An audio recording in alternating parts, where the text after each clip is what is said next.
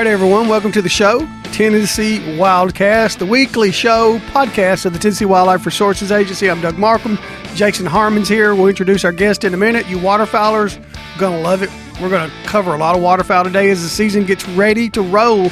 We got a lot of other stuff to talk about, too. And as always, even if you're not into waterfowling, I think you'll always like what you hear on here, learning from the biologists and the officers and many other folks we talk to, because it's just so interesting about what goes on across our state with wildlife. And we'll be discussing that today.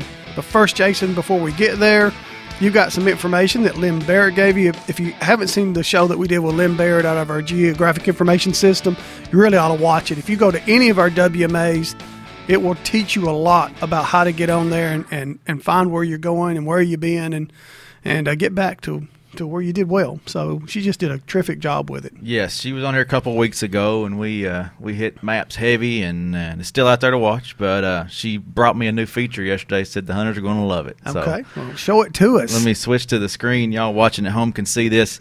If you scroll up and click the same place where she said to go check out our maps, right there under maps, wildlife management areas, you click that. And that map, that stays out there all the time. Yeah. It's too important. Mm-hmm. That's going to bring up our map. And if you'll watch as it loads here, you're going to see these little arrows pop up. And it may take a minute here, but I'll zoom in. We're in the Nashville area today. And see all those arrows popping up there. You've got one right next to Nashville, says 13 there, and you got one over here. Where'd the other one go to? Up there. I see one that says 15, yeah, South 17, Nashville. 15. Mm-hmm. Okay, let's click the one up here. It says 15. They're going to move around on me. Up here north of Gallatin, let's click that arrow.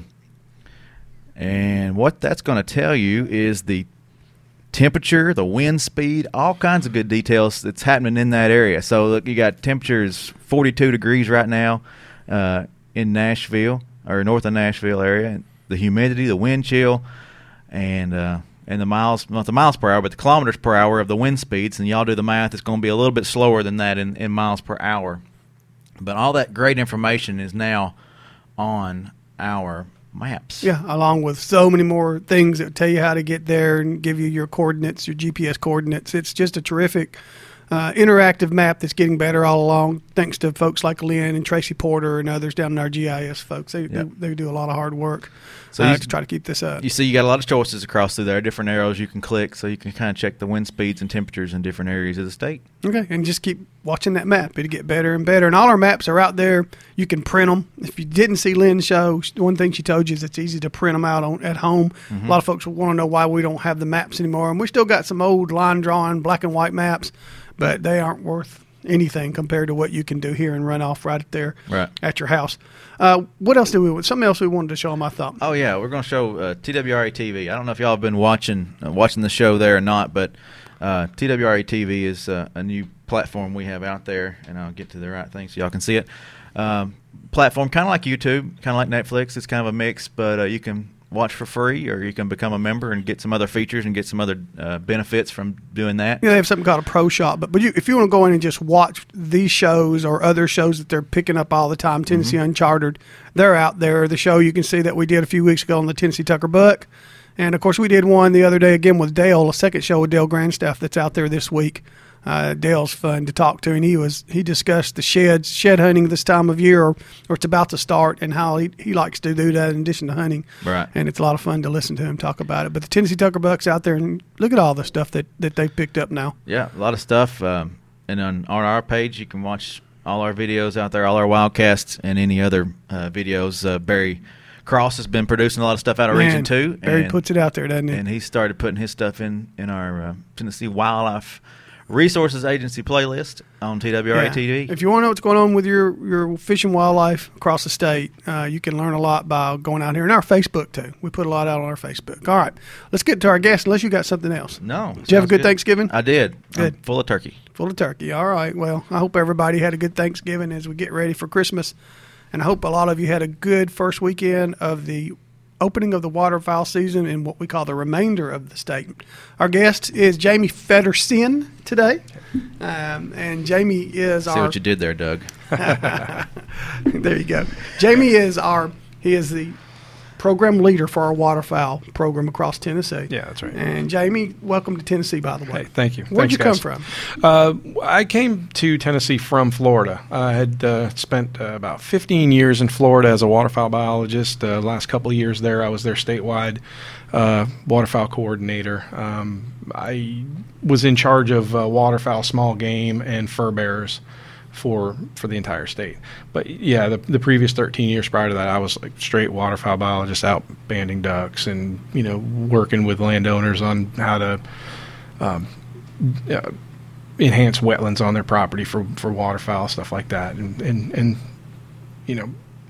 it was fun. It was good. I enjoyed my time in Florida, but boy, I'm really excited about being in Tennessee and looking forward to diving in and learning all about Tennessee and moving us forward in the right direction. When did you start for us? Right at the end of June this past year. So this is your first waterfowl season for us. Yeah, obviously. It is. Yeah. But I'm not too far. I'm not too far off of knowing what's going on in Tennessee. I spent about 3 years in Southern Illinois, where I went to grad school at Southern Illinois University. So I'm familiar with timing of migration and the types of birds that we get here and all that stuff. Okay. So I do have a little bit of experience in the Midwest. No doubt. But just out of curiosity, what are common ducks down in Florida? Yeah. It's a lot different than what we get here. Certainly around in Tennessee, the greenhead mallard is the big duck that everybody likes, and we just didn't get them down there. They just did not migrate down that far. Yeah, the big ducks down there. Well, when I say big, it's relative. Our number one and number two in the bag was always ringneck duck and blue-winged teal. So while hunting was very, very good down there, we'd get a lot of different species. We just wouldn't get a lot of big ducks, and just a very different bag than what you would get in Tennessee. What flyway were you being considered? Which one? Florida's in the Atlantic flyway. Okay. Yeah. All right. So now you're in the Mississippi flyway. Correct. But even in the Atlantic flyway, you were meeting with people from up north. Is that correct? Yeah. Where the ducks come down. Yeah. The process was all the same. Each flyway it runs states north to south, and for those who aren't familiar with the flyway system, that's a collective of waterfowl biologists and administrators up and down these administrative flyways, which really follow sort of the course of the natural migration flyways for these ducks. So Mississippi flyway is going to include states from the northern Midwest like Michigan, Minnesota, you come down Ohio, Illinois, all those states that are sort of along the Mississippi River. All of the state biologists get together a couple times a year, and we talk about waterfowl management issues, population issues, habitat stuff. We put together recommendations based on information that we get from, say, the federal government and other states. They collect population data. They do surveys up in northern Canada, counting the number of ducks and things like that. And so we take that information and harvest information, and it's really the states that sort of get together and say, well, this is what we think should happen with the duck seasons. There's enough ducks. We should have a 60-day season. We should have 6 birds in the bag. And the states put this recommendation to the Fish and Wildlife Service, and then they take that recommendation into account, talk about it, then they say, okay, states, you have asked for this, we agree with you. This is what you should be, having with your duck season. So it's really a neat, a neat process where the states really do get to say what happens or what they want with this resource. Ducks are an international resource.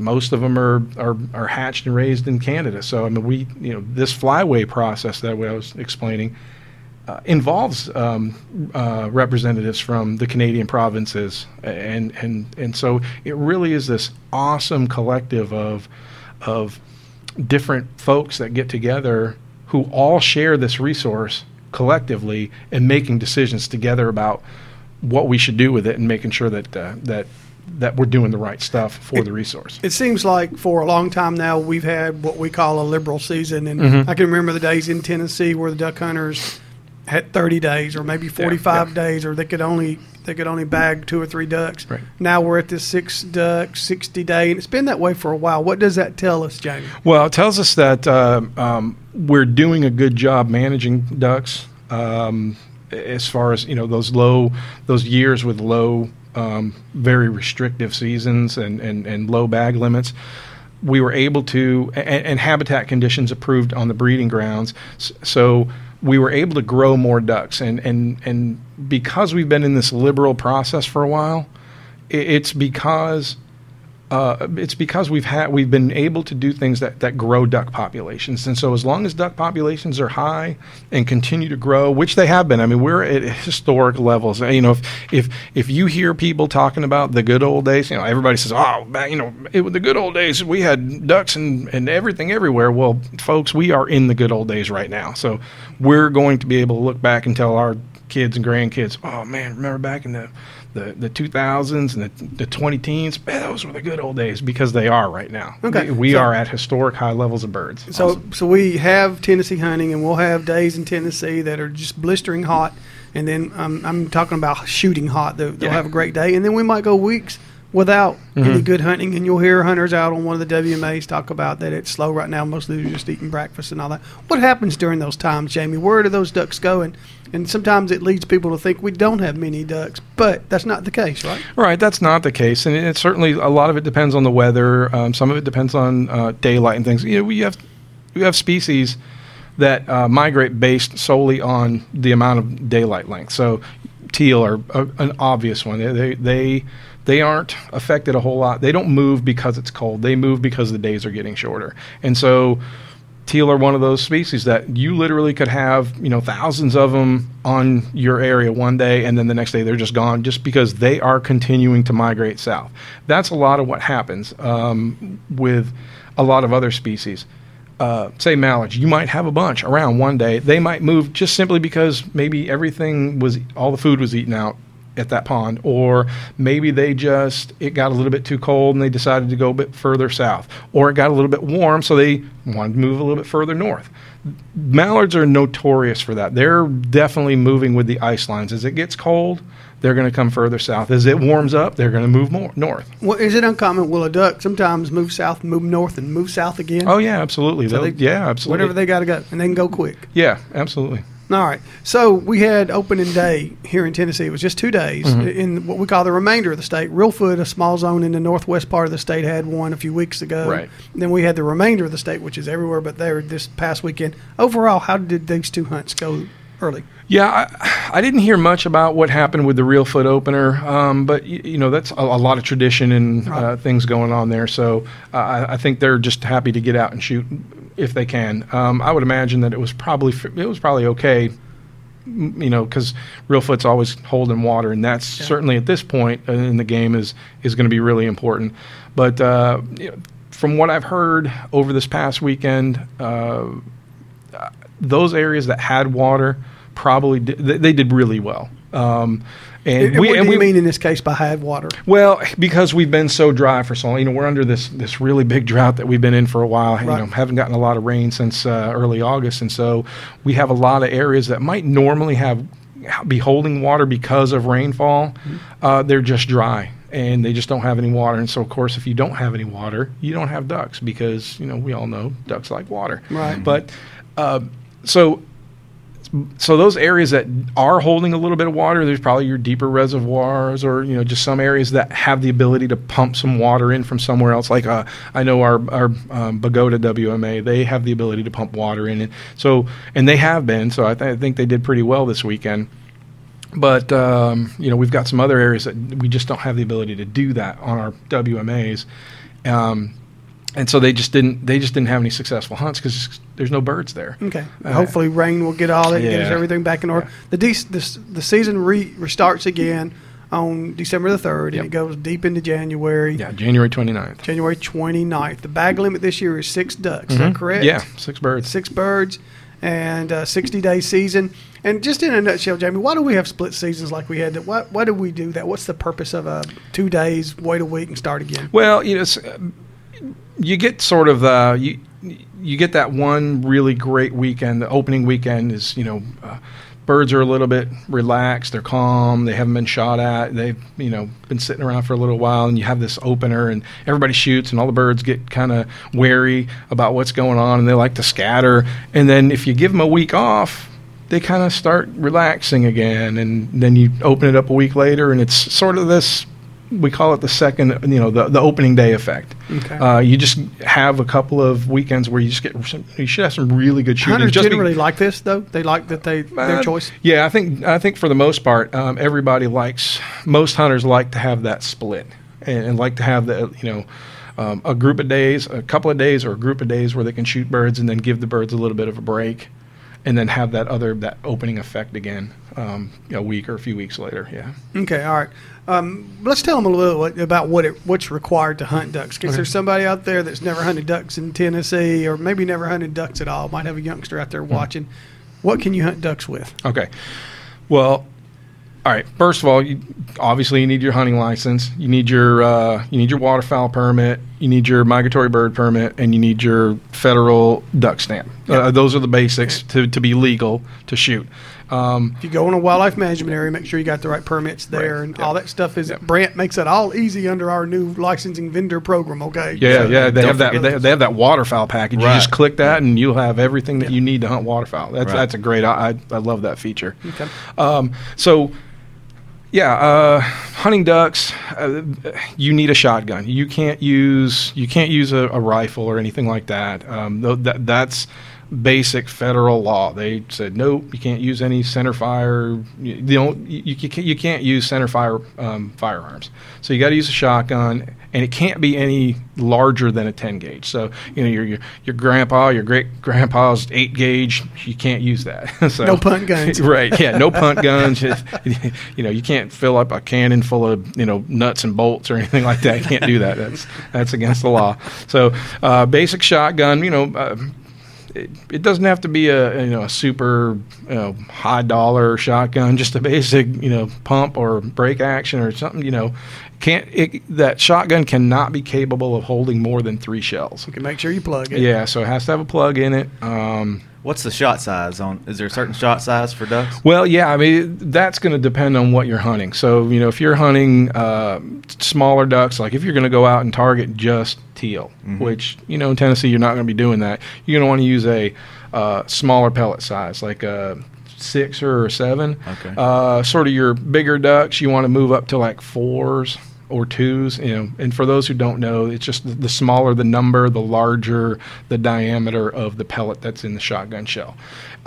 You get into geese, you want to use something pretty big like Bs or double Bs, things like that. So the larger the bird, you want a bigger shot size. Yeah, and I haven't mentioned that, Jamie. This goose season is going on too, right? Yeah, right.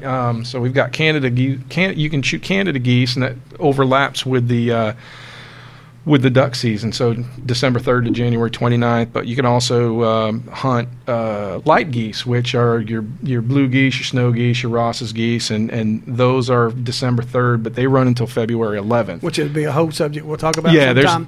But it's a bird that really, when you think waterfowl season is over, not quite. Right. But I do want to ask you, are those birds, those blue geese, snow geese, are they coming into Tennessee? Yeah, we're getting some over in western Tennessee. We're getting reports more and more every year that we're getting them, and enough that we certainly feel like we can participate in this spring conservation season, which we've talked about, and I'll be back and we'll talk about that again sometime. But people travel too. Yeah, right. Do a little bit of hunting. Right.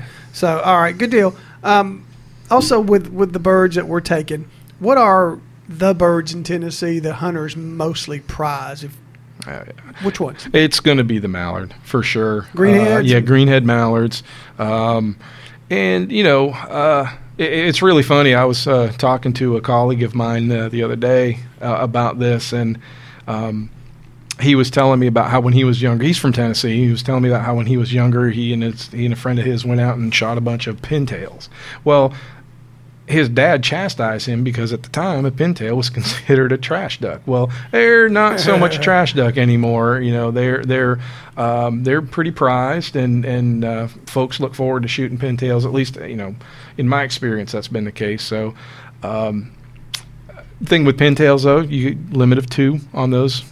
So we have to be careful. Make sure you look at the guide. The Yeah, guide is full of this information. Certainly, It's a check out the waterfowl guide. Yeah, because even though we have a 6-bird limit, a daily bag limit of 6 Good birds, point. some of those species, we've got some restrictions on some species. How many you can take in that bag? It's a mixed bag. Yeah, like mallards. The limit is 4. So you can only take 4 mallards, and only 2 of which can be hens. You can take 3 wood ducks, 2 redheads, 2 pintails, 3 scaup. If you happen to see a black duck, which we do, we get black ducks over in western Tennessee, you can only shoot 1 of those. And that's one of the ones you kind of have to be careful of because they look a lot like a female mallard. So Yeah. you kind of have to be careful. I really, if you're new to this pursuit, go with somebody who knows what they're doing. Yeah, if absolutely. you can. There'll be somebody that take you to somewhere nice, and then they can explain stuff as you go. And also, you can't use lead shot, right? Right, correct. That's a big one. Federal prohibitions on using lead. They're very strict on that. Our agency, we're very strict on that as well. You can only use we commonly called steel shot, but it's non-toxic shot because there's other types of materials that they use for this, but most commonly steel shot. Okay, so you might be rabbit hunting last year. You might still have a box of your number 6 lead shot.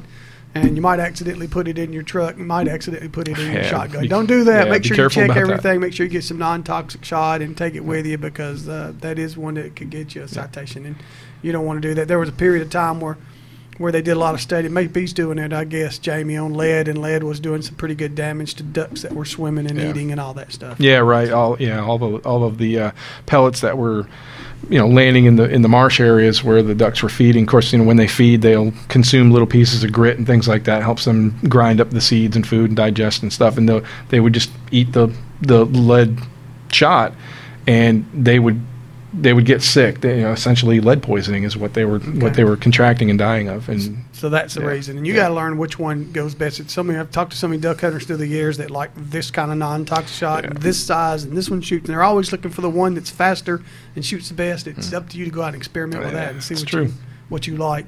What about our wildlife management area, Jamie? If you don't have private land out there, we have a bunch of wildlife management areas where you can go. How are they looking this year? Yeah, that's a big question because you're here in Nashville and we got them from east to west Tennessee. Yeah, sure. I was fortunate enough to chat with a bunch of the wildlife management area folks earlier this week, and right now things like I think I alluded to earlier. Over in western Tennessee, we've got some areas that are they're looking good. If the area's got water on it. They've got ducks. A couple of specific areas I know about. Most of the WMAs that are around Kentucky Lake, they all have water. So I think they have the ability to pull water off there. They've got water. They've got ducks, and things are going good there. Gooch is an area that's pretty popular with the duck hunters, and there's a couple of different units on there. West Tennessee? Yeah. Okay. Unit A has water, a little bit of water and a few ducks, and it's doing pretty well. But Unit E, which is pretty popular with the duck hunters, they're not looking so good. That area's not looking so good with water, not looking so good with ducks. So we're really, really hoping for some more rain to help fill up some of these areas and make them better. Middle Tennessee, Region 2, we've got Cheatham, Old Hickory. Both those areas have water, and from what I've heard, both areas are doing pretty well with ducks.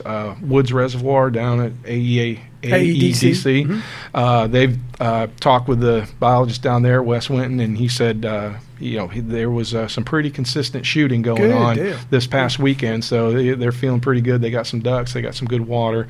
Region 3, Region 4, both not much going on there. Areas are dry. So we've had a lot of fires too, I guess. Yeah, certainly over in that Region 4 western, real eastern Tennessee, just real dry. Not a whole lot of birds going on in much of the areas over there. So right now, it looks like your hot spots are going to be middle in western Tennessee. Okay, just hanging there because it's the weather changes. It could change all in a few days. Without any problem at all. Jamie, you're new to the position, and I know when Joe Benedict, I got him on air when he first started. He was 2 or 3 years ago, and Joe now is in another position. But you replaced him, and my big question to him is, what? And it may be too early to ask you this, but what is your vision for the waterfowl program in the years ahead, at least in the next couple, 3, or is it too early for you to get into that? No, I've got some things that I'm thinking about. Certainly, it's building a relationship with the different area managers, trying to work with those folks and figure out what their needs are. So, basically, I view myself as sort of somebody that should be providing technical assistance and helping out those folks on the ground that are trying to create this habitat and get ducks here. So my vision for myself is making sure that they realize that I'm here for them, that build a good working relationship with them, trying to do things, find money to help them, expand some of the things that they're doing on their areas, and just sort of get us working together really well. I don't think we need to do more in promoting duck hunting in Tennessee. I mean, I think we're doing a pretty good job. Tennessee's got a pretty good reputation for duck hunting, especially over in Western Tennessee. But I certainly want to be involved in sort of flyway and national level stuff, and sort of get Tennessee to be a real true leader in waterfowl management, out not just within the state, but throughout the flyway and throughout the country. Okay, all right. And a little bit of question on food. We got a minute or two left in here. What we got left, Jason? A couple, 3 minutes? Yeah, you got about 4 minutes. Okay. On food, every year we have this. Our guys will get out there, work their tails off, plant corn everywhere, and here comes the flood. Sure. It happens almost every year, it seems like. It may not really. And then we have to go in and replace that corn with millet or milo or whatever grows fast enough. All the food good? I mean, is it all going to have is there one that's that much better than the other, or are they all good enough for the ducks? Oh, they're all good enough for the ducks, certainly. Corn is, provides some pretty decent energy. And the thing about corn is it's cheap and easy to plant. You get those millets and milos and things like that. There are a lot of natural seeds that can happen. Even if we don't plant something, there's this whole suite of plants called moist soil plants that just if you just sort of turn up the ground a little bit, you can get things like smartweeds, and you can get wild millets to grow, and things like beggar ticks, and you can get some nut sedges and stuff. Those are all great foods for ducks. So yeah, just because we don't get corn to grow and we have to go to millet or milo or something like that, those are just as good, maybe even better than corn. It just, corn is cheap and easy to put in the ground. It has a reputation for, and it has that reputation for somewhere out there. Yeah. And it always seems like the guys come around when that flood happens, and they always get something in there. And I want folks to know how hard they work out there. Oh, they do. These WMAs to try to make sure that there's something planted out there, and it's hard work, and it's all about Mother Nature some years. Absolutely. And having spoken with a lot of those guys who run those areas, they take a lot of pride in what they do, and they really do have the hunter's best interest at heart. Well, not just the hunter, but I mean, they're doing it for the ducks, but the hunters will benefit from it. So they really do. Like you said, they put their heart and soul into it, and they really take a lot of pride in the work that they do. They do. And before we go, banding, do we do that anymore in Tennessee? Do we band ducks or geese at all in Tennessee? Oh, yeah, absolutely. We still, in the summertime, we start in June and we go through August, and we're banding Canada geese, and we're banding wood ducks. We're also banding doves, mourning doves. So those are the three biggies that we're still banding. Yeah, and absolutely. If a hunter gets a band though off of a mallard or off of a pintail, that's probably been that's done somewhere else. Well, yeah. If it's anything other than a Canada goose or a wood duck, it's been banded somewhere else. But just because you get a band on a wood duck doesn't necessarily mean it's from Tennessee. So, okay. All right. And bands, in a nutshell, what do bands do for you? What do bands do for you as the biologist and the hunter? Helps us get some just basic biological data, and helps us figure out some things with harvest. Males, females, who's getting harvested more, where they're getting harvested, things like that. It's one of those things that helps us set the hunting seasons. And for the hunter, it's a trophy. Yeah, absolutely. So Jamie, make sure you report those bands. Great job, Jamie. We'll get you back like ducks later. Absolutely. And like geese. I'm sorry. I keep problem. saying that. We'll get you back, Jamie. better seeing. Yeah. All right. Thank you, guys. All right. All right. Thanks, Jamie, for being with us. Now, you can watch this show on tnwildlife.org, tnwildcast.com. You can listen right there. You can download on iTunes, watch on YouTube, or out there everywhere. This show is out there and all the past shows. Time.